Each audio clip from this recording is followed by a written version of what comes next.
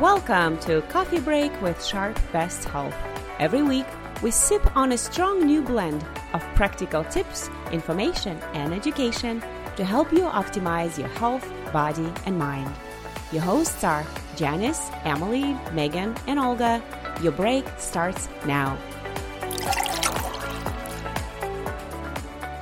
Hi everyone, it's Janice and welcome to a Coffee Break with Sharp Best Health. Today's topic: are all calories created equal? For many of us, calories are important.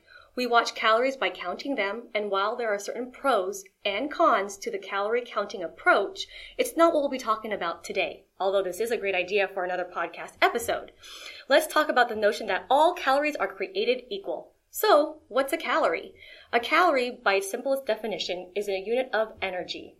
Specifically, it's the amount of energy needed to heat 1 gram of water by 1 degree Celsius.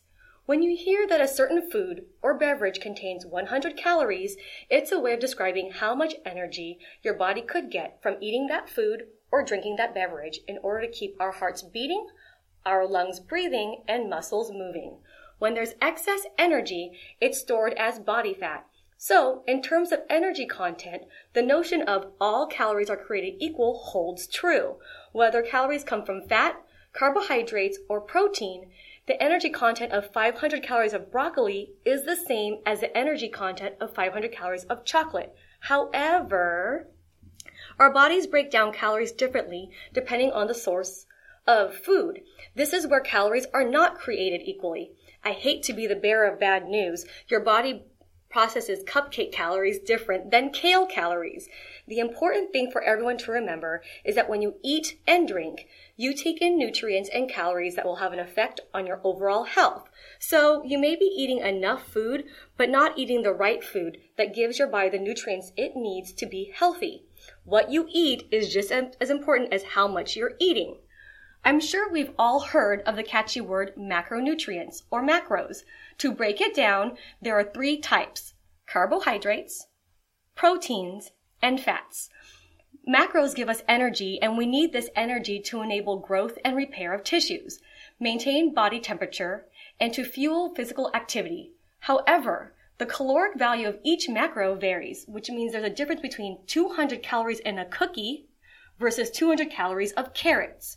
Carbohydrates provide the body with glucose and have 4 calories per gram. Whole grains such as whole wheat bread, rye, barley, and quinoa are better choices than highly refined white bread or French fries. Protein in your diet helps your body repair cells and makes new ones, and there are 4 calories per gram. Sources of protein include meats, milk, fish, and eggs. For those of you who are on a plant-based diet, they can be found in soy, beans, legumes, nut butters, and some grains such as quinoa. And fats. And let's not get this twisted. We do need some in our diets, but not too much. They give you energy and help your body absorb vitamins. There are 9 calories per gram, and some of the foods high in good fats include vegetable oil such as olive oil, canola, and sunflower. Also nuts, seeds, and fish. Eating for optimal health includes fresh fruits and vegetables, and many fresh fruits and vegetables are packed with nutrients but have very few calories, such as strawberries, blueberries, kale, broccoli, and spinach. Also, incorporating whole grains and fat-free or low-fat milk or a milk alternative will also work.